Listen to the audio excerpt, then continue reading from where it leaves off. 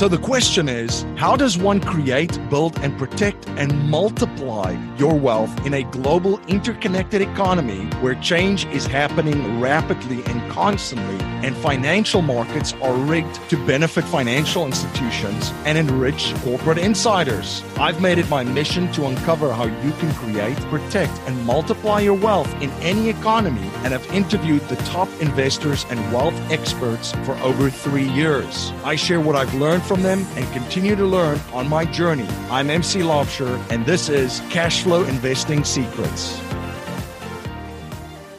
Hello everyone, MC Laubscher here, and welcome to the Cashflow Investing Secrets podcast. This is a show where cash is not king, cash flow is king. Thank you so much for spending your most valuable resource with me, your time, and thank you for subscribing, liking, and sharing this show with your family, friends, and your network.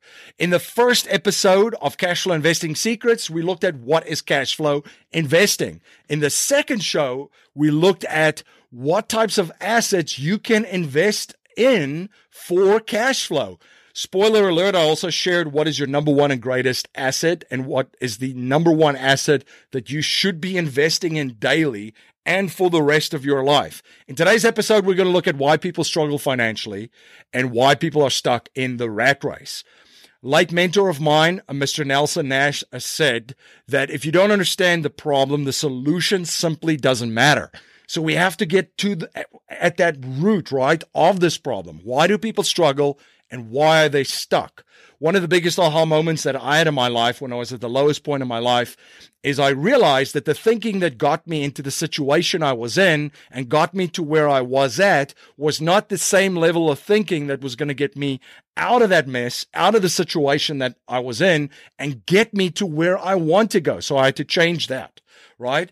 So why do people struggle? Why do they struggle and why are people stuck? Well, one of the first reasons that I would identify that people struggle financially and that they're stuck is what I learned from a gentleman that I had interviewed on my show, Grant Cardone, the Cashflow Ninja, and he talks about how people have the wrong data, the wrong information, and the wrong knowledge. People might think that they have knowledge and information and data, but it's the wrong data, information, and knowledge. Yes, you might have read The Millionaire Next Door or The Latte Factor, right? And think that that was the right data, but you're somehow stuck still after reading those books in the rat race, and you're still struggling financially because you're living in a world of scarcity, trying to pick up pennies on the sidewalk and cutting out lattes from Starbucks, right? That's not going to get you to stop struggling financially or get you out of the rat race. The second thing is very low-hanging fruit, financial education, literacy. We don't learn anything about money in schools. We don't know how to create money, what money is. We don't know how to protect it, and we don't know how learn how to multiply it, right? We don't learn how to become wealthy. We learn and get educated on how to go work for someone else and help them achieve their dreams or the corporations and help them basically get to build whatever it is that they want to build in their life. So that's the second one. The third one that I would take a look at is a mindset and worldview. And this actually starts in the house that you grow up in because we do adopt the mindset and the worldview of our parents as children. There's certain things that you would learn in the house or hear over and over with relations to money that basically becomes part of your DNA. So if you grew up in a house where you heard constantly, we can't afford it, money grows on trees, or does not grow on trees, rather. Rich people are evil. If you hear that kind of stuff over and over and over, yeah, that seed that's planted in you grows a little bit, right? It becomes part of that DNA. So that's something that you have to get out of. So number 4 is the wrong role models, mentors, coaches, and advisors. It's not a level playing field. You have to be very, very careful who you model, who you study, and who you want to emulate or become like, right? So you got to pick those guys or gals very, very carefully. Then, of course, you can listen to podcasts, read books, do all these things. You could attend seminars, go to masterminds, go to meetups, all this stuff, but you never take action. You're just a student. And by the way, I've seen a lot of folks like that. They just learn and learn and learn and learn, but they never do anything about it, right? So they're still stuck to where they are because they never actually take action. But the biggest reason that I've seen why people struggle financially and that they are stuck wherever they are in life, in the rat race, as we call it, is that they don't have a strategy, or they have the wrong strategy, right? Something is sold as a strategy to them. It's not a strategy, so they don't have a strategy.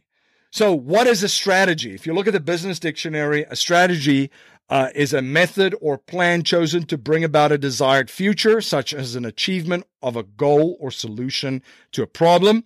The art and science of planning and marshaling resources for their most efficient and effective use. The term is derived from the Greek word for generalship or leading an army. That is what a strategy is. So what does a strategy mean to me personally? Well, a strategy is why and what you do and how you do what you do. So why do you do it? What do you do? And how do you do what you do? And also, what do you own and why you own it? I think a lot of people don't know what they own and they don't know why they own it. And that's why I mentioned earlier, most people think they have a strategy, they have a financial planner, but they don't even really know what they own and they don't know why they own it. They own it because someone sold it to them or because they were told that this is what they should do, right? And then another thing that a strategy means to me is how does what you own and what you do and how you do it get you closer to your objectives, your goals, and your vision? I'm going to repeat that. How does what you own and what you do and how you do it get you closer to your objectives, your goals, and your vision? That's what a strategy should include for me and in my terms, and that's my understanding of it. A strategy is like, and by the way, this analogy, just a disclaimer, I'm a horrible golfer, but I love watching golf. And one of my favorite golfers is Ernie Els, being from South Africa. Shocker. Ernie's called the Big Easy because of that nice, easy golf swing that he has.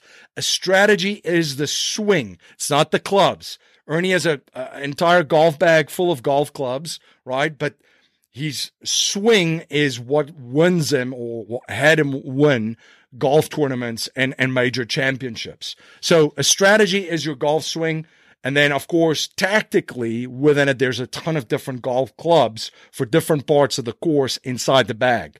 Financial strategy is the same. So what should a financial strategy include? Where there should be different, there should be different steps and planning set aside for different phases of financial success on your journey. So we talk about 4 levels of financial success. First, there should be a strategy to get to financial security. Then there should be a strategy to get to financial independence. Then there should be a strategy to get to financial freedom and then financial significance. Those are the 4 levels of financial success.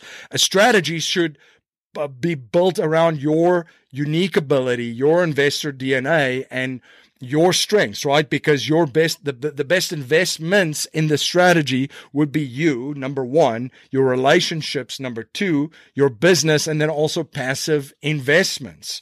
What else should be included in a strategy? Well, control, to be in full control. Markets go up, down, and sideways. If you don't have a strategy that helps you to create, protect, and multiply wealth in all 3 scenarios, you don't have a strategy. So you want to have control over it. You want, again, as I mentioned, you want the strategy to be aligned with your investor DNA and your unique ability. A strategy should allow you to focus on things that are working, to really dial it in and be laser focused on a certain area to really move the needle on your financial success, right? There should be protection and risk management in there. There should also be dollar maximization included in the strategy. That's $1 doing many different things. You could do that through collateralizing different assets. And then efficiency is huge. Efficiency with regards to the biggest wealth destroyer taxes, inflation, fees, opportunity costs, and then efficient income. Not all income is equal, right? We'll get into that in a different show, but there's different types of income. It's all taxed differently. You have to include in your overall strategy, what type of income do you want or desire and what would be the most efficient income. But strategy is the most important thing. Most people struggle financially, and they also are stuck in the rat race because they don't have a strategy. This has been another episode of Cashflow Investing Secrets. Remember, my friends, live your freedom, live your legacy on your own terms, and I'll see you in the next episode. If you are interested in learning more about cash flow investing, I have compiled the 21 best cash flow investing strategies I have come across studying millionaires and billionaires for 2 decades and interviewing over 500 successful investors and wealth experts. You can grab the 21 cash flow investing strategy secrets at 21cashflowinvestingsecrets.com. That's 21 the number cashflowinvestingsecrets.com.